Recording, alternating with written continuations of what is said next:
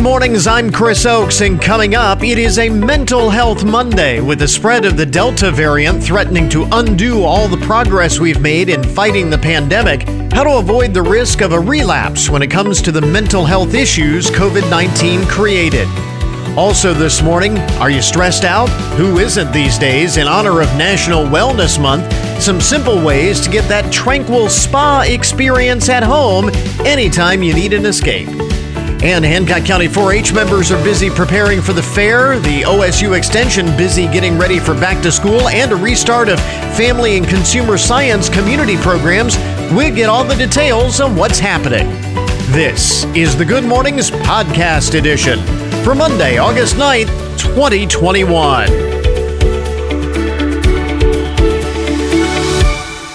So, did you watch the closing ceremonies of the Summer Olympic Games? It's kind of interesting.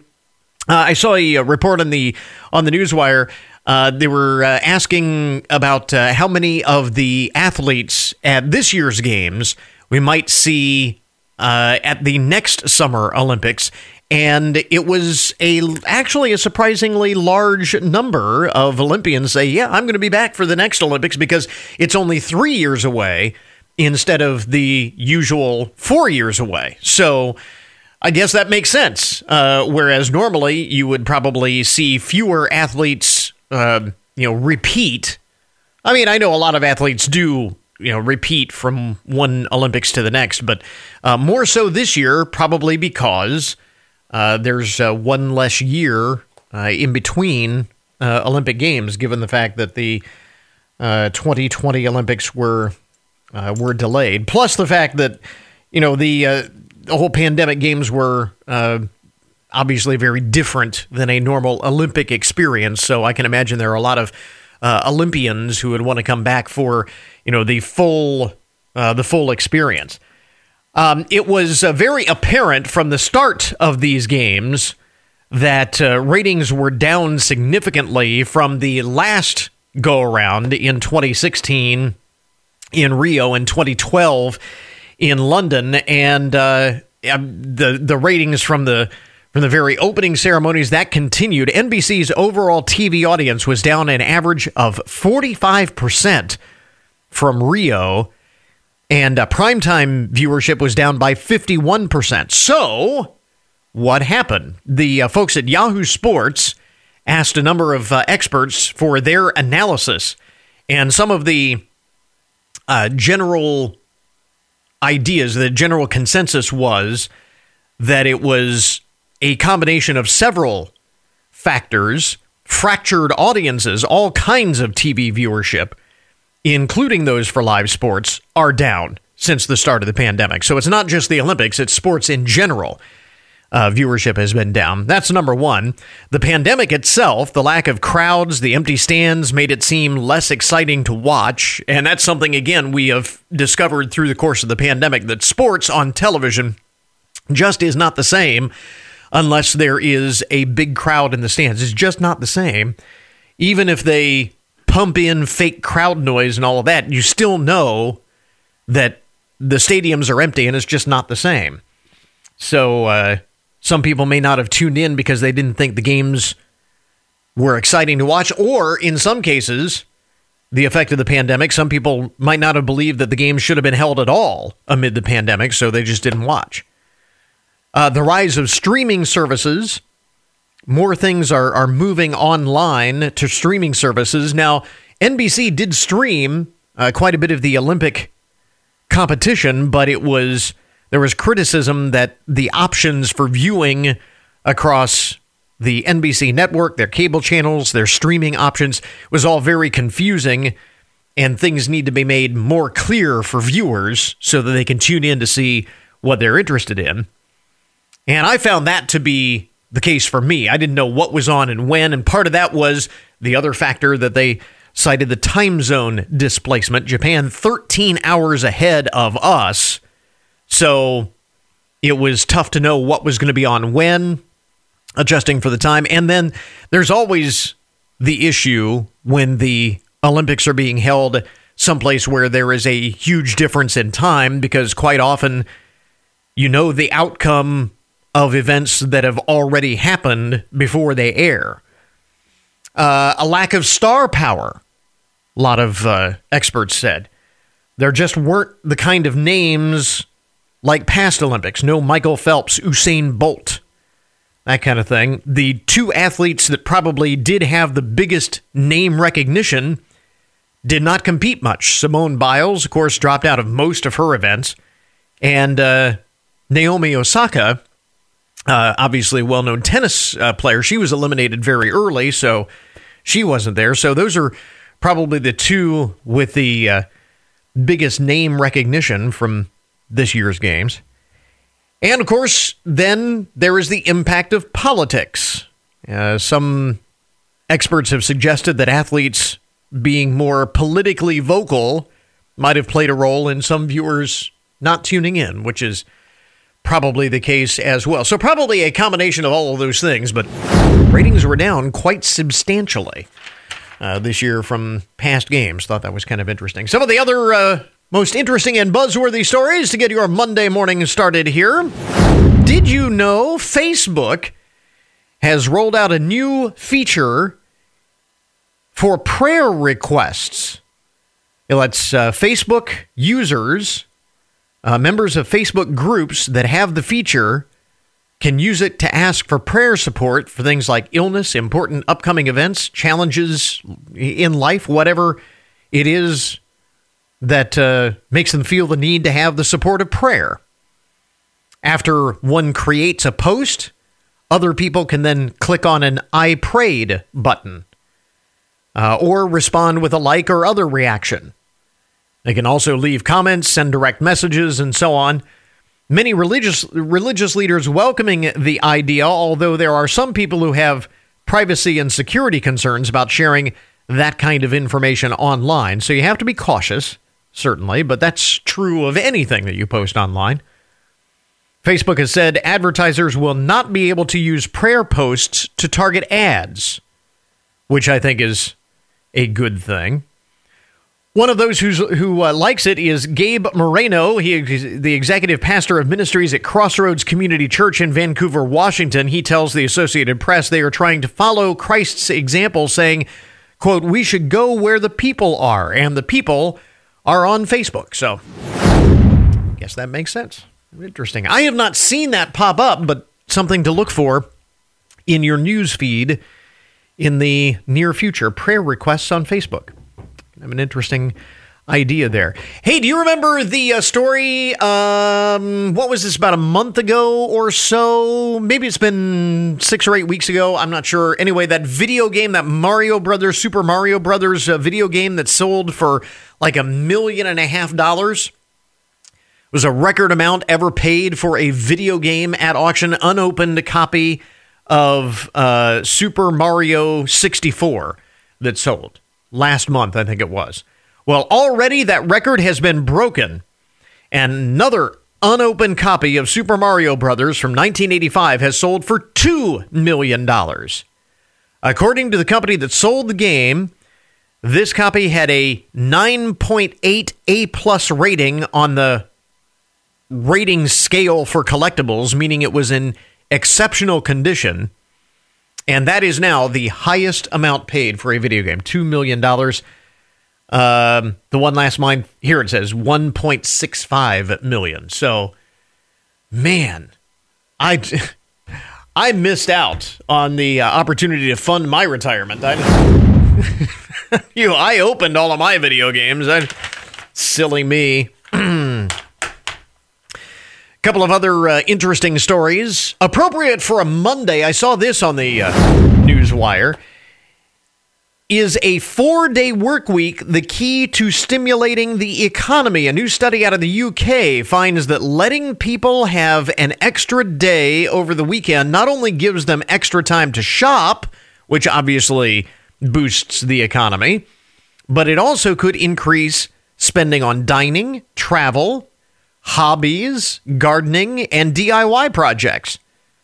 The research found that a 4-day work week could boost recruitment as well by making jobs more attractive, although if it becomes a universal thing, it probably would all cancel itself out. I mean, if you're the only one, if you're one of a few handful of companies offering a 4-day work week, then it's an incentive. If everybody does it, then it's not special anymore. But nonetheless, and there are, I think, is it Norway or one of the Scandinavian countries is experimenting with the idea of making a 4-day work week mandatory. And now I saw something over the weekend said, I think California is looking at perhaps mandating a 4-day work week, in the sense that if people work that 5th day of the week, it would be mandatory overtime. It would be considered mandatory overtime. Now, I don't know that law has passed or not, but the idea has been floated.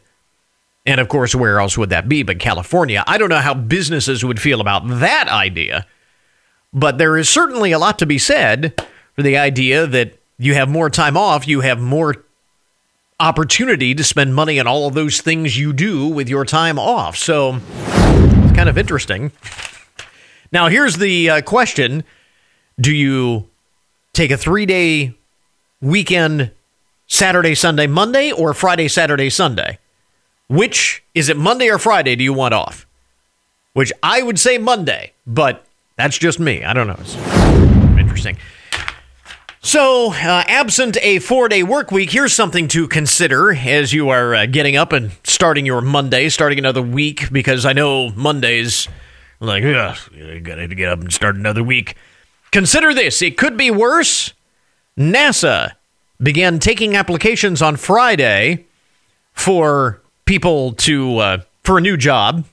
They're looking for 4 people to live for a year in the Mars Dune Alpha. It's a 1,700 square foot Martian habitat inside a building at the Johnson Space Center in Houston.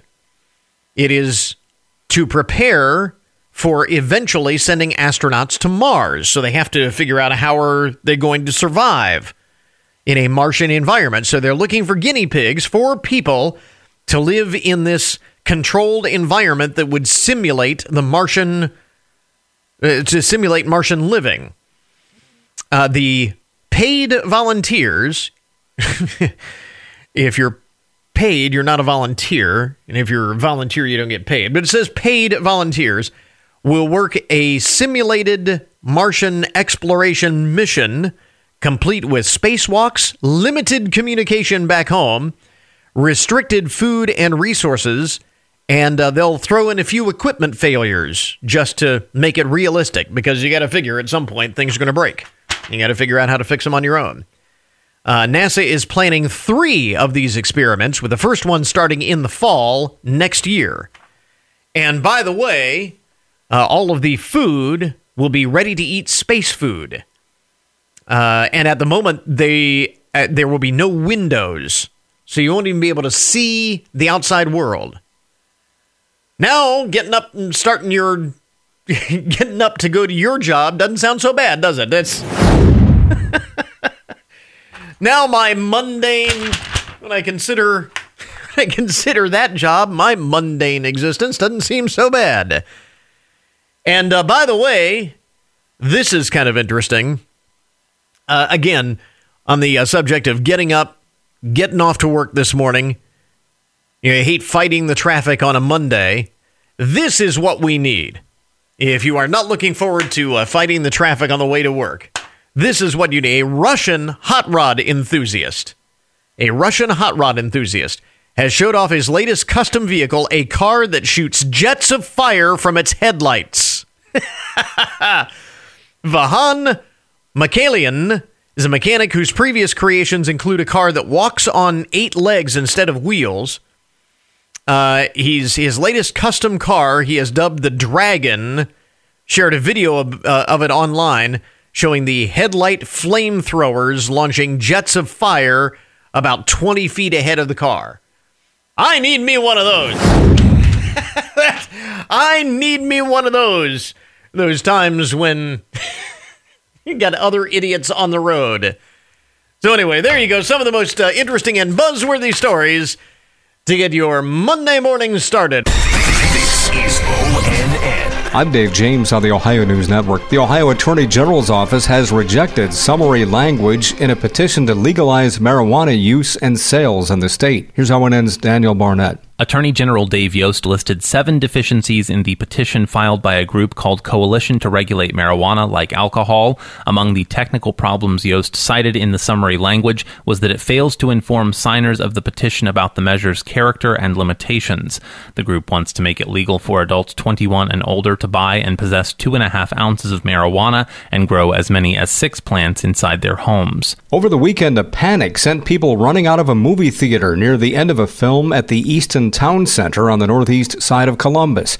Columbus Police Sergeant James Fuqua says it's important to note that no shots were fired. No weapon was ever involved. Benjamin Kendleton walked into the theater and he began screaming that he was the king and screaming out multiple obscenities, and he had a bag with him and he started to reach into this bag while he was still screaming these obscenities. That's when everybody ran out. Police in the area quickly arrested Pendleton. He's charged with inducing panic. Starting today, Americans can visit Canada again as some COVID restrictions are lifted. It's complicated, though.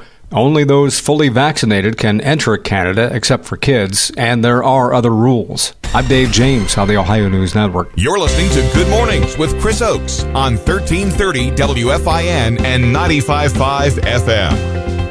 Well, you remember back at the height of the pandemic, we highlighted a lot of mental health issues that were brought up by the pandemic, especially for people who maybe had not necessarily struggled with these things before. And now with the spread of the Delta variant threatening to undo all of the progress we have made in fighting this pandemic, I want to talk this morning about avoiding the risk of a relapse, for lack of a better term. And joining us this morning is the Director of Wellness and Education for the Alcohol, Drug Abuse, and Mental Health Services, ADAMHS, here in town, Zach Thomas. Zach, this is, we spent so much time talking about managing the effects, depression, anxiety, these sorts of things that were certainly understandable, brought on by the impact of the pandemic for so many people. And just when it seemed that things were trending in the right direction, getting better, now all of a sudden come these stories about the Delta variant.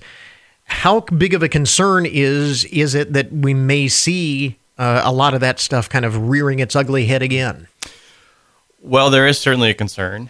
One of the things to remember is that throughout the pandemic, it was a collective traumatic experience. Mm-hmm. There wasn't anybody that wasn't affected by it in some way or the other. Right. And so we've all been kind of experiencing this sense of grief, whether that's, we lost a loved one to COVID or, the closing of schools or businesses. And so we're trying to manage how to deal with this sense of grief. And so you're right, just as we've got to a point where we feel like we're turning... here we go again. Yeah. So we understand that there's sometimes we have a relapse or a sense of re-experiencing that trauma again. But what is important to know is that throughout the pandemic, we really tried to spend a lot of time helping others understand the need to reach out. Whether that's you reaching out to someone that you know is struggling, or you yourself are aware that there are supports in the community, try to connect with others. Whether that's, if it's a serious crisis, calling our hotline, or reaching out to a support person or an agency that provides services.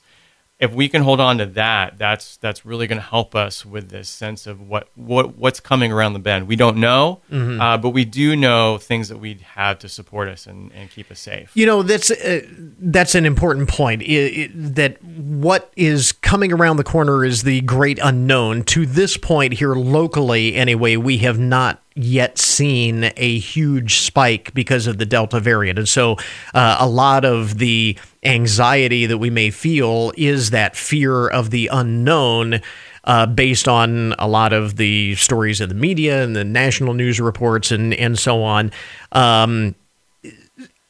Just like we mentioned at the beginning of this, it is nothing to be ashamed of or concerned with, that you may be experiencing some of this anxiety or apprehension based on that fear of the unknown.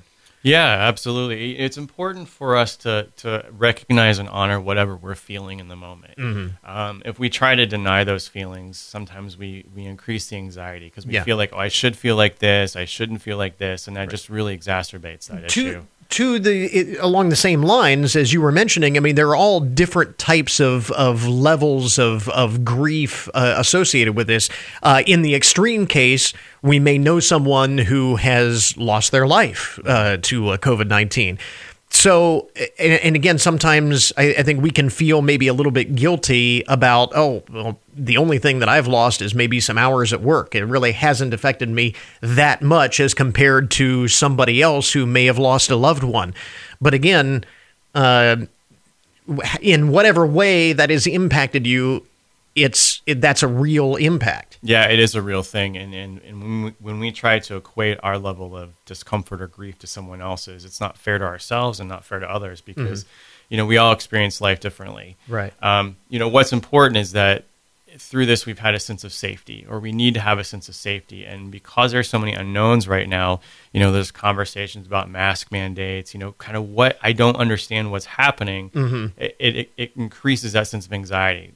But that's where it's important to have those connections and reach out to others. And just when we thought we were getting some of that sense of safety back, here the other shoe drops. You mentioned that there are resources. And again, just to maybe reiterate that or refamiliarize people with the resources that are available, especially for the benefit of those who may be going through this for the first time or, so on. How do people reach out? I mean, what is the process, if you will? Well, we have a number of ways, and I think one of the most important ways and beneficial ways our community has is Hancock Helps.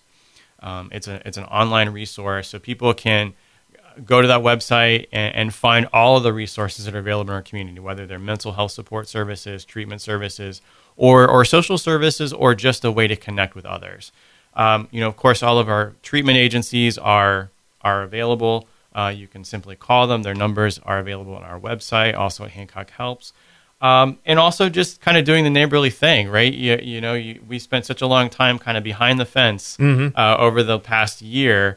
And now we have an opportunity, if we feel safe enough, to reach out and connect that way. And you'll find that your ability to feel safe and supported is going to just grow. The other question that we always ask when we talk about these issues is, how do I know when I'm to the point where maybe I need professional help? And maybe the best answer is, if you feel like maybe you do, then you do. Yeah, if you notice things are affecting your daily routine or you just can't quite put your finger on what you're feeling or explaining it, that's a good sign that maybe I need to seek out someone or an agency to talk to. One of the things that we understood during the pandemic was something called ambiguous grief. This idea that just something just doesn't feel right, but I can't quite put my finger on what it is. And that's kind of a sign or an indicator that maybe I do need to talk to someone, and that's perfectly okay. Again, along the lines of what we were talking about, comparing your grief or your feelings of anxiety, depression, whatever it might happen to be, comparing that with others, we don't want to give people may think, oh, yeah, okay, maybe I'm struggling a little bit, but it's not that bad. I don't need to seek somebody out. If you feel like you need someone to talk to, it's perfectly okay wherever you are on that spectrum, if you will. Yeah, we often heard during the pandemic the phrase, it's okay to not be okay. Right. And if we can hold on to that, then hopefully that gives us some confidence that it is okay to seek support. And that may be a one-time, reaching out. It may be an ongoing thing. Who knows? But there's nothing to be ashamed of in reaching out when you need help. You are still offering online support and in-person support. All of that is still available? Yeah, a lot of those services that were created during the pandemic, the telemedicine supports, are still available. Depending on a person's comfort level and needs and the level of care that's required. One of the good things that's come out of this. Absolutely. Yeah, that's very true. So again, there are a wealth of resources in the community for those who, may need to reach out. And you mentioned the website where folks can, start on that journey, if you will. Yeah, Hancock Helps is a tremendous website. If you're looking for anything in the community, that's the first place to go to. And we have it linked up at our webpage as well, so you can check that out online. Again, on this Mental Health Monday, just a reminder that we want to be mindful of this, not discount it, not ignore it, and certainly address it again as we see this next wave perhaps coming. May lead to more mental health issues for some of those who have struggled in the past, maybe struggling in the future. Adamus, Director of Wellness and Education with Zach Thomas with us this morning. Zach, thanks very much for dropping by. We appreciate it. Thanks, Chris.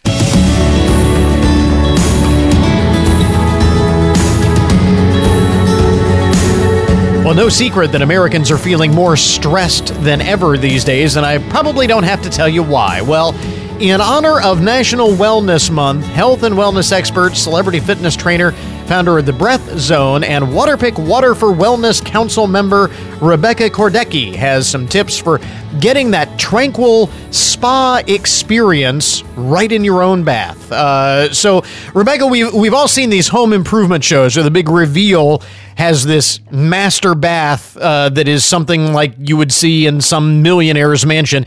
Is it really possible to turn our humble bathroom into a spa-like oasis without spending a small fortune? It certainly is. I think I changed mine for under $100 Wow. into an amazing oasis feeling. It's so simple. I mean, it's things we probably even have in our house, some of us, like moving certain plants into the bathroom. Specifically, though, a eucalyptus plant is amazing at soothing and calming.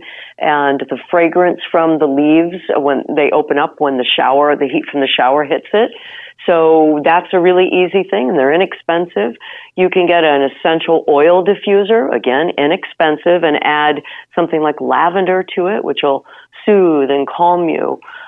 Changing the artwork, doing your own art, which is what I've done. I created a few pieces of my own and brought them in. So I did the paintings, simple. I said to buy a canvas, right? And then, the other thing that I think we probably would miss, unless someone gives you the great tip, is changing out the shower head. And I use, for 2 years now, I've been using the Waterpik Power Pulse Therapeutic Strength Massage shower head, and it changes everything in my morning now. And I can change it in 3 minutes from my old shower head to my new one, and it's under $50. Yeah, so they're not very expensive. They're not very expensive. So how does the massaging shower head turn just an everyday, ordinary shower into a wellness experience? Well, this particular shower head, it's been clinically shown to soothe muscle tension, increase flexibility, promote restful sleep. And, aside from the fact that it's got this great pulsing massage shower head that's beating down on your body, it feels awesome. Yeah. Right? Yeah. And then you mentioned the scents, eucalyptus, lavender, a couple of scents that can help. They're more kind of a calming, refreshing type of rejuvenating thing. You also talk about using, and this is right up your alley, breath work, affirmations, and sort of incorporating those really into your entire day, but starting right there from the beginning. Right from the beginning, yeah. The first thing I do when I open my eyes, big deep breath, and just let everything go. And then I take that same kind of breath pattern, like a big inhale and an audible sigh exhale into the shower. And then I do 4 to 6 cycles of that particular style of breathing and add some affirmations on top of that and a little bit of gratitude, and you got a recipe for success for the rest of your day. So really, just as simple as that, we tend to maybe overcomplicate things, and that sort of speaks to what we're talking about, focusing on those little pleasures and the simple things that we can do to relieve that stress and, again, sort of reset our minds here. Yeah, and I think that's such a good point that we do overthink it. Don't overthink it. Don't overcomplicate it. Just breathe into happy. Breathe into feeling good. Breathe into letting it be easy. Letting it be easy. Again, health and wellness expert Rebecca Kordecki with us this morning, talking about turning your everyday morning routine right there in your own bath into a sort of a spa-like experience in honor of National Wellness Month, focusing on yourself, relieving some of that stress. Where do we get more information? Just go over to waterpickwellness.com. We'll link up to it on our webpage as well. Rebecca, thanks very much for the time. We appreciate it. Thank you. Have a good one. We interrupt this program to bring you a broken news alert. Today's update on the odd and unusual side of the news brought to you as a public service, more or less, of Hancock County Veteran Services. Police in Winnipeg, Ontario, Canada, arrested a man the other day who cut down about a dozen trees on a highway median while trying to move his house out of the city. Moving your house is okay, but you can't cut down trees in the public right-of-way. Officers say the man got a permit to transport the home, but never confirmed the load dimensions or the accessibility of the route. A man associated with the move was arrested and charged with mischief, public property of more than $5,000. The move was temporarily halted. Well, now, what does that look like? I mean, you get was the house in the middle of the road and they just had to stop there while they figured out the whole mess? I don't know, but I'll just cut down these trees. No big deal. Didn't take too kindly to that, apparently. Elsewhere in the broken news, a California woman was so spooked after a stranger opened her car door that she drove off a cliff. Police say the woman was sitting in the parking lot of the Santa Cruz Walton Lighthouse when someone mistakenly opened her car door, thinking it was their car. Have you ever done that in a parking lot? Gone up to the wrong car, looks kind of like yours. You go to get in and you realize that it's not your car.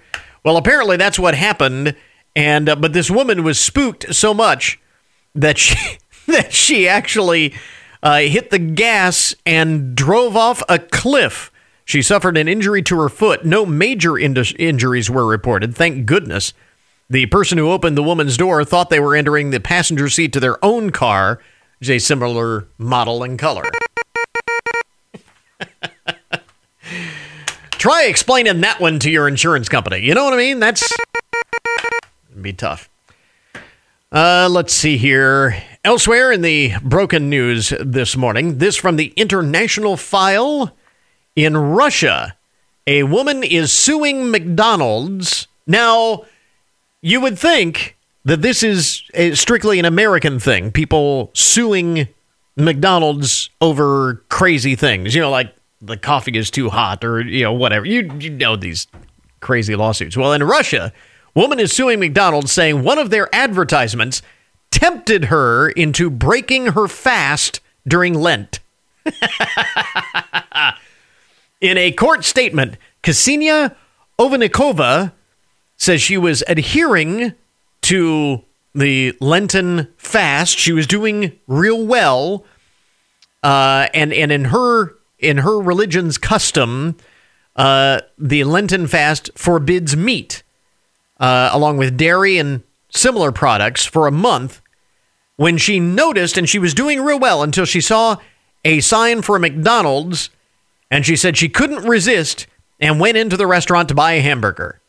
And now she is looking for the fast food giant to pay her $14 in compensation for breaching consumer protection law and causing her moral damage. It was all their fault that she broke her Lenten fast. Well, at least it's not America, because she's only asking for $14. This country would be like 14 million. But anyway. Sometimes the broken news is a little closer to home. This from outside of Columbus.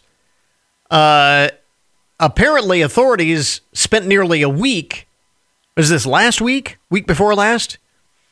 Spent nearly a week hunting for a stolen trailer carrying tens of thousands of dollars worth of bathroom supplies. The trailer apparently vanished last week from a high school parking lot in Groveport, Ohio. Inside the trailer was about $45,000 worth of toilets, sinks, and other bathroom fixtures being used for a construction project. They're installing new, was at a school, so I'm assuming they were building a new school or an expansion on the school, and these were all of the bathroom supplies. $45,000 worth of toilets and sinks and such. The trailer was left in the parking lot, and the school's security footage caught the supposed theft. Someone drove a truck onto the grounds and hauled it away.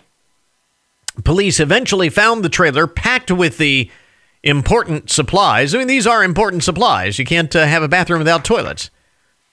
They found the trailer, and eventually they were able to rule the incident an accident rather than a theft. They said it was a result of miscommunication between the construction companies and contractors involved. They didn't intend to steal all the toilets. It just had the wrong trailer. No further details were given and no charges have been filed. Oops. Hey, who made off with our toilets? That's quite a mistake there. Good thing they got it back.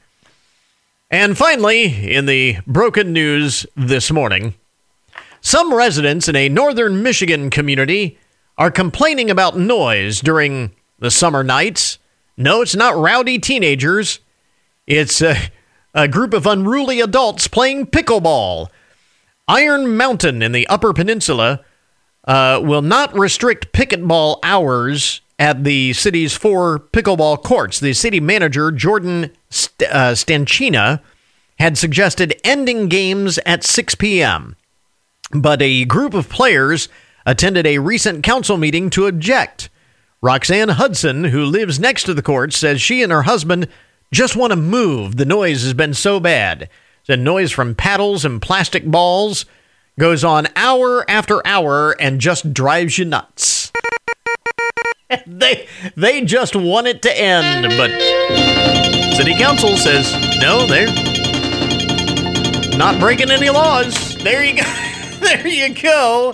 That is today's Broken News Report. This update in the odd and unusual side of the news brought to you as a public service, more or less, of Hancock County Veteran Services. We now return you to your regularly scheduled programming. WFIN, your year-round home for exciting sports play-by-play coverage. Cleveland Indians baseball, Findlay Trojan and Ohio State football and basketball, Blue Jackets hockey, and the NFL regular season, postseason, and Super Bowl. The Indians have won the American League pennant, and Cleveland, for the 6th time ever, you will have a World Series.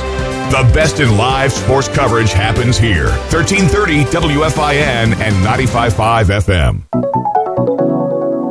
And now the daily download this morning, the numbers behind the news, the statistics that shape our lives. If you're like millions of people, you relied on Amazon and other online retailers as a way to avoid shopping in person since the beginning of the pandemic. In some cases, for a time anyway, you pretty much had to, because a lot of brick and mortar stores were closed. That's not so much an issue anymore, but a new survey shows that our uptick in online shopping is indeed here to stay. Now, this is a non-scientific poll of about 2,000 Americans.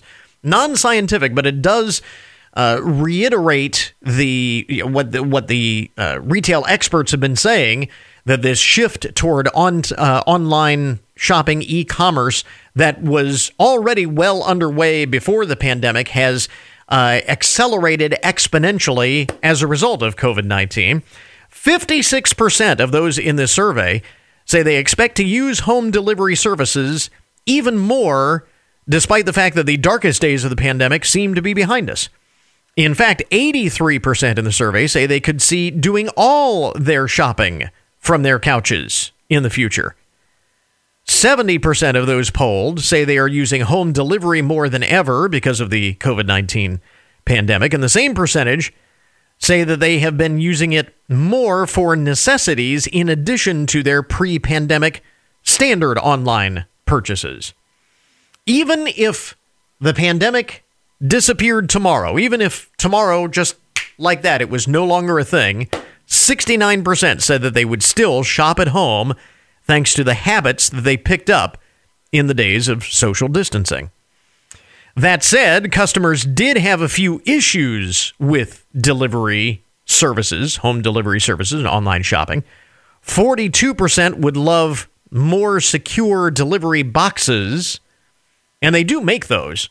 You can buy to put on your front porch to make it less likely that thieves make off with your packages. And 42% would love more secure delivery boxes. 34% would like more auto-replenishment access for frequently purchased items. And again, Amazon and some others will do that, where you can set it up so every so often you get a delivery of regular supplies like laundry detergent. Every couple of weeks it'll send you more laundry detergent or whatever interval you set. But that is a feature that a lot of people like. 31% also said they dread getting a package shipped to them that needs a signature, because that can be incredibly inconvenient. Wasn't so much the case during the pandemic when we were spending all of our time at home because we had nowhere to go, but now that we're resuming our lives, deliveries that require a signature, once again, are more inconvenient. So that is a one concern with online shopping.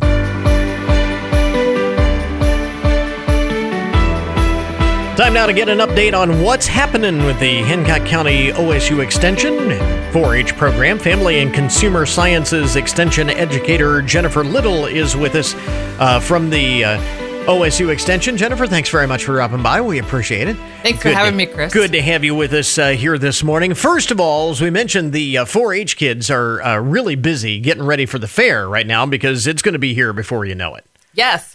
In fact, I was fortunate to help judge some of the projects a couple weeks ago, and we've got just such a wonderful group of youth in Hancock County that are working very hard, and I'm always impressed to see all the work that they put into their projects and the diversity of interests that these kids have. And I would imagine they've got to be really excited about the prospect of a full fair this year, welcoming people back to be able to see their projects and, all of that. So. Yes. And it's exciting this year because there's actually going to be the dedication of the new junior fair building, which will be Tuesday night before the ribbon cutting to opening the 2020 Hancock County Fair, which will be happening. The fair will be running September 1st, Wednesday, through September 7th, and I'm really excited to be a part of the fair activities this year. So I'm planning, as far as myself, I'm going to be part of a booth. We're going to have an extension booth. It's going to be in the Grange building this year, which will be a little bit different. But we're going to feature a lot of the programming that we do throughout the year at our booth, so people can stop by and find out just what all we do in Extension. Of course, 4-H is a big part of what we do, but ag and natural resources, of course. Ed is very busy helping a lot of farmers and community members. We have Master Gardeners, which is also, they'll be there in the Grange building as well. If people want to stop by, ask garden questions, they're a wonderful group of volunteers that do a lot to help the community as far as gardening, plant health, and that sort of thing. And then, of course, I will be there as well, talking about some of the things that we'll be doing with Family and Consumer Sciences. We've been without an educator now for a year, so we'll be ramping up some new things. Not only without an educator, but obviously because of the pandemic, I guess it was a good time for that transition period because there wasn't a whole lot you could do in the first place. Over the course of the past year. And you mentioned there are so many things. Extension has their hand in so many things. 4-H, obviously a big part of it. Obviously on the ag-centric side, but then as your title would suggest, Family and Consumer Sciences is a big part of what OSU Extension does, and you're looking to reboot a lot of those programs heading into the latter part of the year.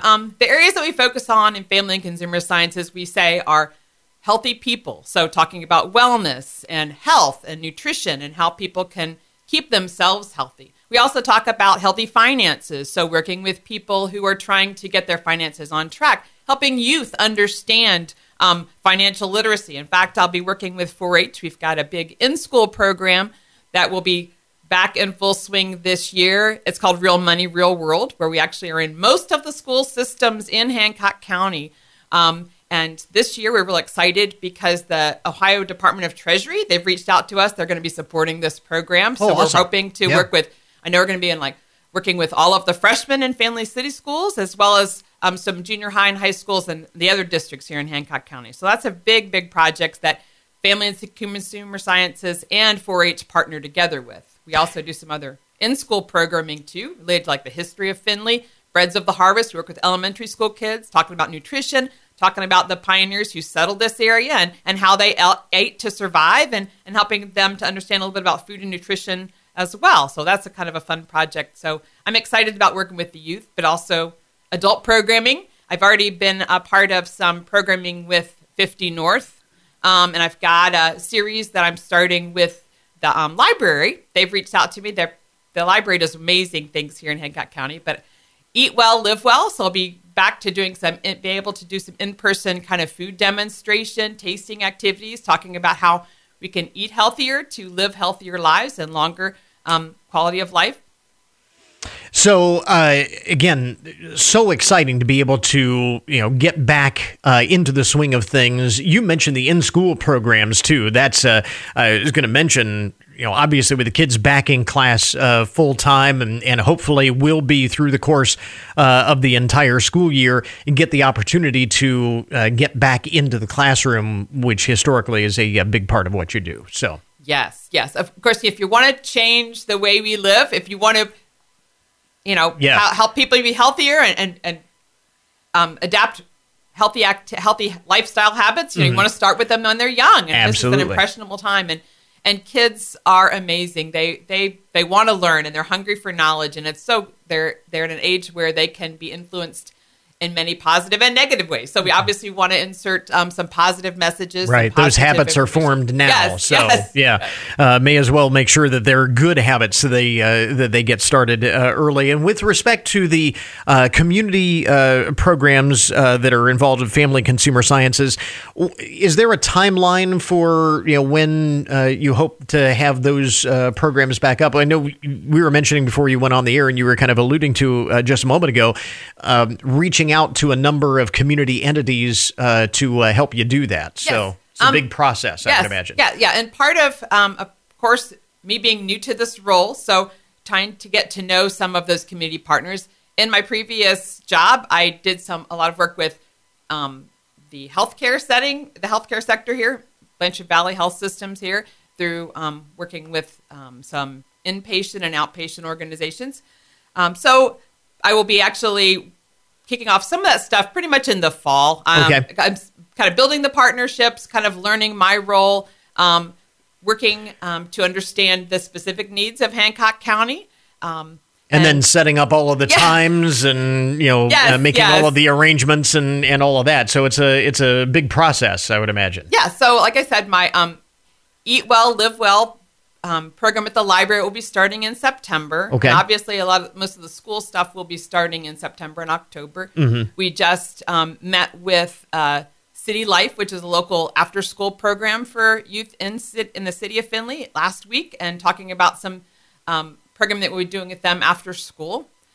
Then also, I'm a part of the Food Security Coalition, which works to address some of the food insecurity in the community. And we're going to have an event early in September with local legislators and statewide legislators kind of to draw the attention and help them understand the problem of hunger, even in communities like Hancock County and Findlay, and understanding that what they can do as legislators and what we need, as far as support for local area food banks and food pantries. And so that's going to be an exciting thing to be a part of planning that and helping educate these legislators on some of the ways that they can support those needy families in our community. We're also going to be doing helping out with a food distribution on site that day. So that's exciting. It's coming up September 17th on Friday. Okay.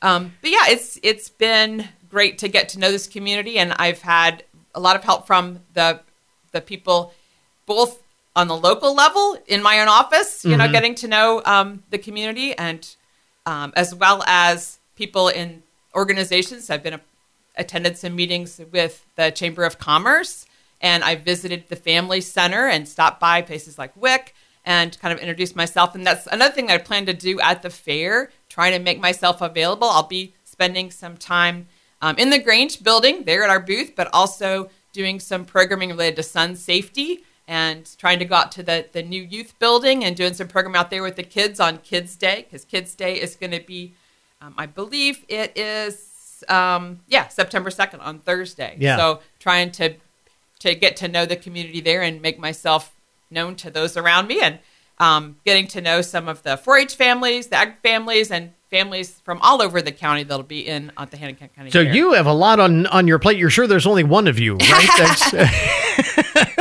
So a lot to come from OSU Extension and Family and Consumer Sciences in particular. So stay tuned, and the closer we get to a number of these programs, the more we're going to be talking specifics on them. But it's good to again be back into full swing now as things kind of hopefully get back to normal moving forward. So yes, thank you very much. Yes, and I hope to see everybody at the fair. We're going to be doing some Dermascan exams, helping people understand about sun safety. We're going to talk about some food, and Master Gardeners will be out there in the Grange building. So I hope everyone will come out and see us at the fair, and I look forward to working with everybody else this fall. Looking forward to it as well. Again, Family and Consumer Sciences Extension Educator Jennifer Little, the Hancock County OSU Extension. Jennifer, thanks very much for dropping by. We appreciate it. Thanks for having me, Chris. And that will put a wrap on our podcast for today. I want to thank all of our guests for joining us on the program.